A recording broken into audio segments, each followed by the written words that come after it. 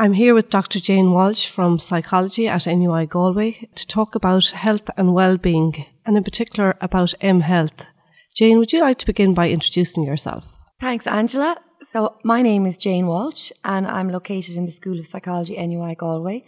And we recently established the mHealth Research Group, as this is a new and emerging area of interest in psychological research. What is mHealth? mHealth, or mobile health, is the practice of medicine and health supported by mobile devices. The kind of mobile devices we typically see used include our mobile phones, which almost everyone has, tablets, laptops, but also it includes the use of things like wearable devices, Fitbits, Jawbones. The new Apple Watch would be another example. This type of mobile device and this mobile health devices allows for increased access to the healthcare and health information by people, which is one of the reasons it's taken off, it's so popular.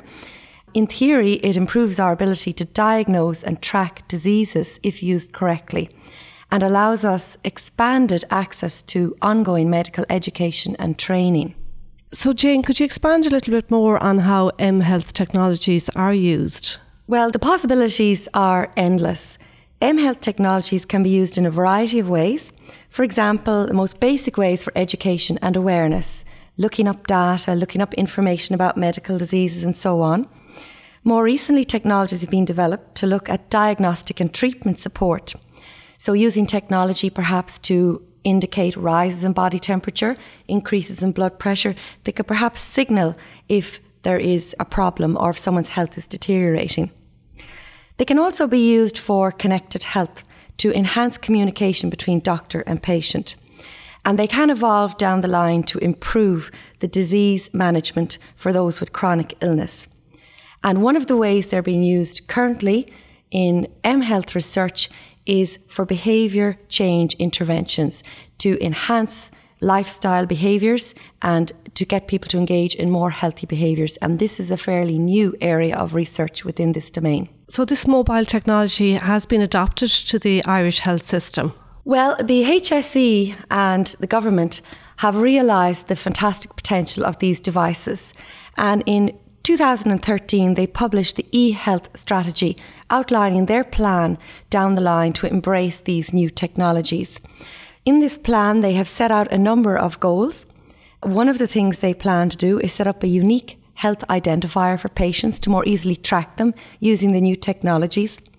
Longer term, they would like, by using technologies, to reduce acute hospital service demands by supporting a more cost-efficient delivery of services, by improving health outcomes and reducing health costs per capita. And indeed, there's enormous potential to do so if these technologies are adopted down the line. So how effective is mHealth in terms of cost efficiency? Well, the EU published a green paper recently on looking at the healthcare saving potential of new mobile technologies. And they estimated by 2017, more than 1.5 billion people will be using apps and mobile devices for health-related activity. They estimate that these devices, if used correctly, could save in the region of €99 billion to the health service delivery. That is a huge amount of money. This has made the Irish and other governments sit up and think, there's a fantastic opportunity here, so what is the best way to go forward and embrace these technologies? Are there any barriers to the implementation of mHealth globally? And if so, what would those barriers be?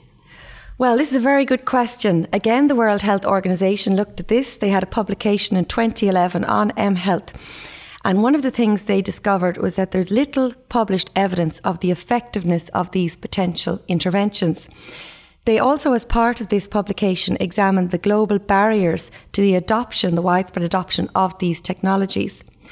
And the top barriers they found was, number one, were the priorities. So to date, the implementation of technological solutions hasn't been top priority. But this is something that will change as more knowledge and evidence emerges. But interestingly enough, other barriers that emerged included legal barriers. And one of the reasons for this would be concerns around the security of patient data and safety of patient data. This would be a concern not only for healthcare providers, but for patients themselves. And whether or not these solutions are effective is another barrier.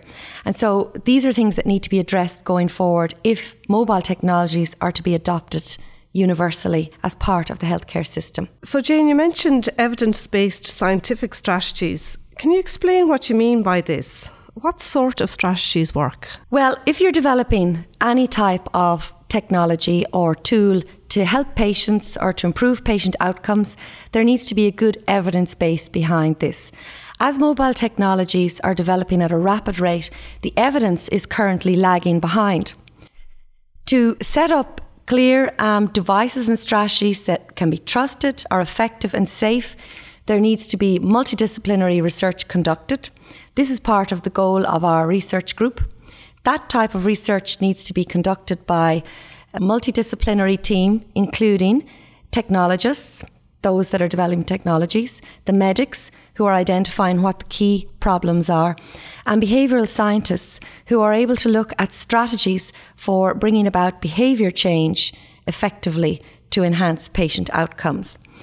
As a behavioural scientist, there's a huge literature on effective behaviour change strategies. One of these strategies would include, for example, the behaviour change taxonomy that was recently developed by Mishi et al. This includes a whole load of scientifically tested strategies to bring about behaviour change, for example, to get people to increase their exercise, to improve medication adherence. What kind of strategies would typically be used? Well, we would look at things like goal setting, self-monitoring, so people can look at how they're doing and track their changes and progress, monitoring by others, feedback systems, so people are told this is how you're getting on, this is what you need to do to improve further. And of course, using reward strategies. So when you think about how the mobile devices can be used, if somebody achieves a target step count of 10,000 steps a day, for example, and they can track this on a mobile device, perhaps at the end of the day they get a badge or a thumbs up, which is an effective strategy for getting people to maintain this behaviour. So we call that a reward system.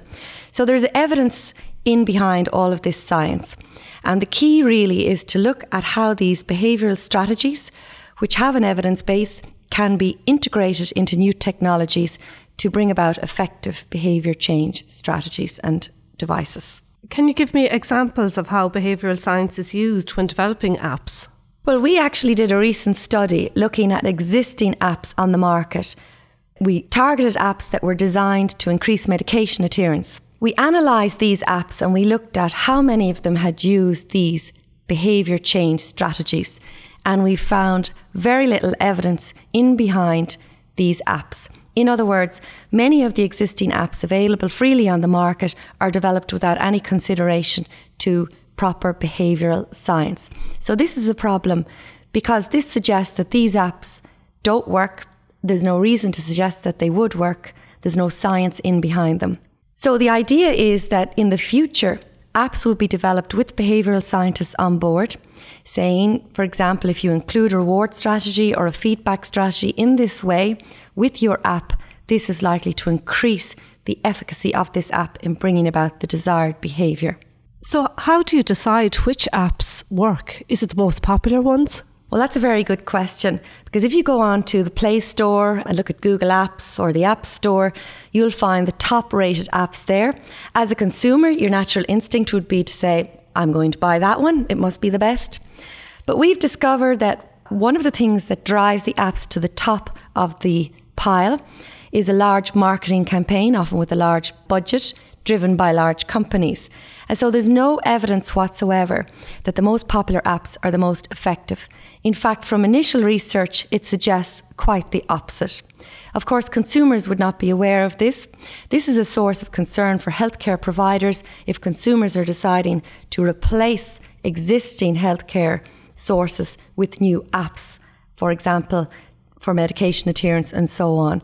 And so this highlights the importance of producing and perhaps prescribing evidence-based apps for patients down the line. So what do you believe is the solution to develop safe apps? Well, as a researcher, I'm going to say research. I think it's very important. If we were developing a pill, for example, that would be tested, there would be trials conducted, and the results would be published widely, and this would be done repeatedly. Why not for other sources of intervention.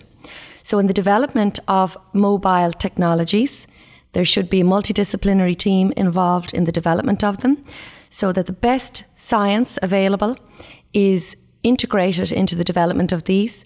Then they are piloted, tested, and eventually when we're happy that they work, they're safe and effective and trustworthy, that they can be properly integrated into healthcare delivery systems. And Jane, what are the top 3 rated health and wellbeing apps? When you look at the App Store for the most popular apps, you find there's a theme there. So MyFitnessPal would be very highly rated. This is a very widely used app. This app is designed primarily to get people to increase their exercise. Another very popular app is the Couch to 5K app. And another very popular app is the 7-minute workout. Who wouldn't want a 7-minute workout? But really, can you bring about health and fitness with a 7-minute workout? Well, we're not sure. We don't know because these aren't piloted and tested. But these are very popular apps. In many ways, it's unlikely that these apps are doing any harm. But it is quite likely that they could be better designed to bring about more effective results if they integrate behavioural science and are developed with this multidisciplinary view in mind. Could doctors or healthcare providers recommend these apps? Well, they don't know, because if you go to look for the evidence as to whether they work, it doesn't exist. So this is something that needs to be addressed down the line for these type of solutions to be recommended more widely by healthcare providers and used and adopted more frequently by patients and the public. So is it true to say that an app could be customised to patients' or consumers' needs? Absolutely. If you speak to any engineers or technologists, they will tell you they can design the app any way you want. The problem is that a lot of the current designs and developments have been driven by large companies for profit or by creative technologists who aren't necessarily thinking about behavioural science. They're trying out the development of new technologies. But as we move forward, the vision should be to develop solutions that are evidence-based, that integrate our knowledge about behaviour change strategies. Technologists find it very easy to customise according to patients' needs, whatever the desire is for the development of the app. And this should be based on proper behaviour change strategies in the future. How do we get individual patients to engage with mHealth? This is a very good question.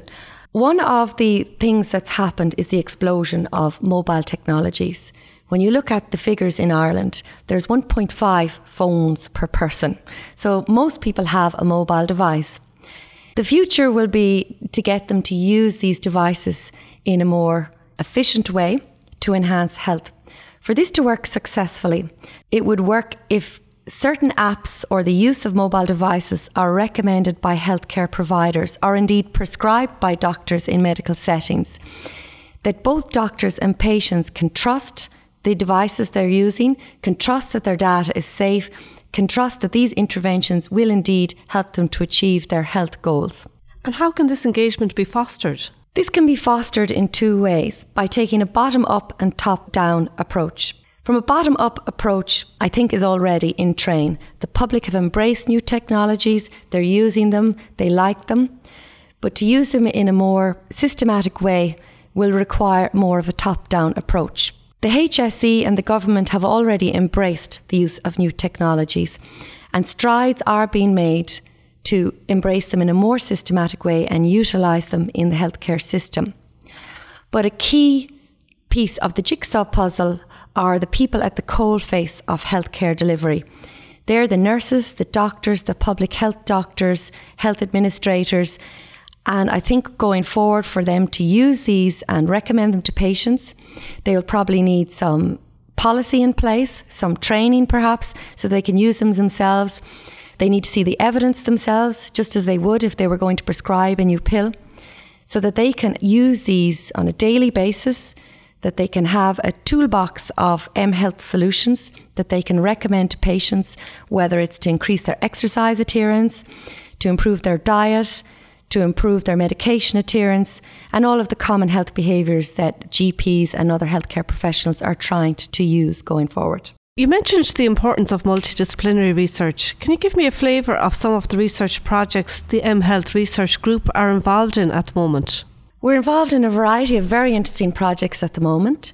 For example, we have a project that started this year, funded by the Irish Research Council, looking at whether or not mHealth interventions can enhance medication adherence and increase walking in an at-risk population. So we're looking at people who are suffering with diabetes. We have a student, Emer Morrissey, who's working on that project, looking at the development of effective technologies to improve these behaviours. So this is a very interesting piece of research. I'm also involved in another piece of research with Dr. Liam Glynn, who I mentioned, in general practice, looking at patients' views and experiences of technology-based self-management tools for the treatment of hypertension. This is a qualitative study looking at whether or not patients would realistically adopt these technologies and what are their fears and concerns around the potential use of them. This is very important information going forward if we're going to develop and use these tools. We also have another funded study starting in September 2015, looking at the use of apps to improve breast awareness behaviours in preventing breast cancer in at-risk population in women. So this is quite a new area of research also, looking at getting people to engage in preventative health behaviour to prevent breast cancer. Finally, we also conducted a piece of research recently looking at an mHealth intervention to increase fruit and veg intake in a student population. So it's to increase the 5 a day and whether or not an app could support students in making healthy decisions. And we did find some quite positive results from this. A lot of this research we've conducted is going to be presented in September at the European Health Psychology Conference in a symposium on mHealth convened by us in NUI Galway. You can find out all about this research and more on our mHealth website located within the School of Psychology in NUI Galway. And earlier you mentioned the vision for mHealth, Jane. In terms of your own research and your own findings, what do you believe is the vision for mHealth? Well, our vision would be very much in line with what the government is trying to achieve, which is the development and efficient integration of evidence-based, safe, mobile technology solutions for patients within the healthcare system. This can be achieved down the line through high-quality, multidisciplinary research. This would involve a research team that includes doctors, behavioural scientists, technologists, and indeed patient groups themselves, all working together to develop solutions that we know work. Once these have been developed and the scientific evidence supports them, they can then be effectively and safely implemented into our healthcare system with confidence. You recently ran the first mHealth conference in Ireland, Jane. Can you tell me a little bit more about that? Yes, this mobile health technology conference was the first of its kind in Ireland. And it was designed to showcase some of the cutting-edge international research in the area of mHealth. It was a fantastic opportunity to bring together experts from a variety of different disciplines. For example, we had Dr. Liam Glynn from General Practice, a medic who uses mHealth technologies in his practice, to talk about research he'd done in the area. We had Professor Chris Nugent, who's a biomedical engineer working in developing cutting-edge technologies to improve patient outcomes. We had also Professor Jeremy Wyatt, who is the leader of the eHealth Research Institute at Leeds, and Professor Sherry Pagotto, who founded the mHealth and Social Media Group at the University of Massachusetts. So it was quite a varied lineup. It really underpins the very multidisciplinary nature of this research. It was a fantastic opportunity to showcase some of the top research that's going on in this area.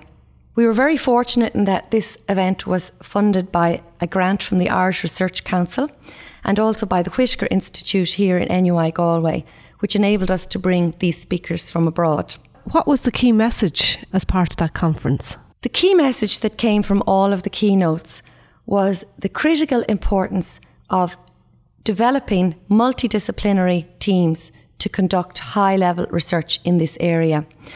Each of these experts acknowledged the important contribution of people from different disciplines. In fact, it was suggested that the combination of a behavioural scientist, a technologist and a medic was the A-team for conducting high-quality research in mobile technology. Well, thank you very much, Jane. You've given us a lot of food for thought there. There seems to be endless opportunities around mHealth, and we really look forward to hearing more about your research in the future. Thank you, Angela. I look forward to that.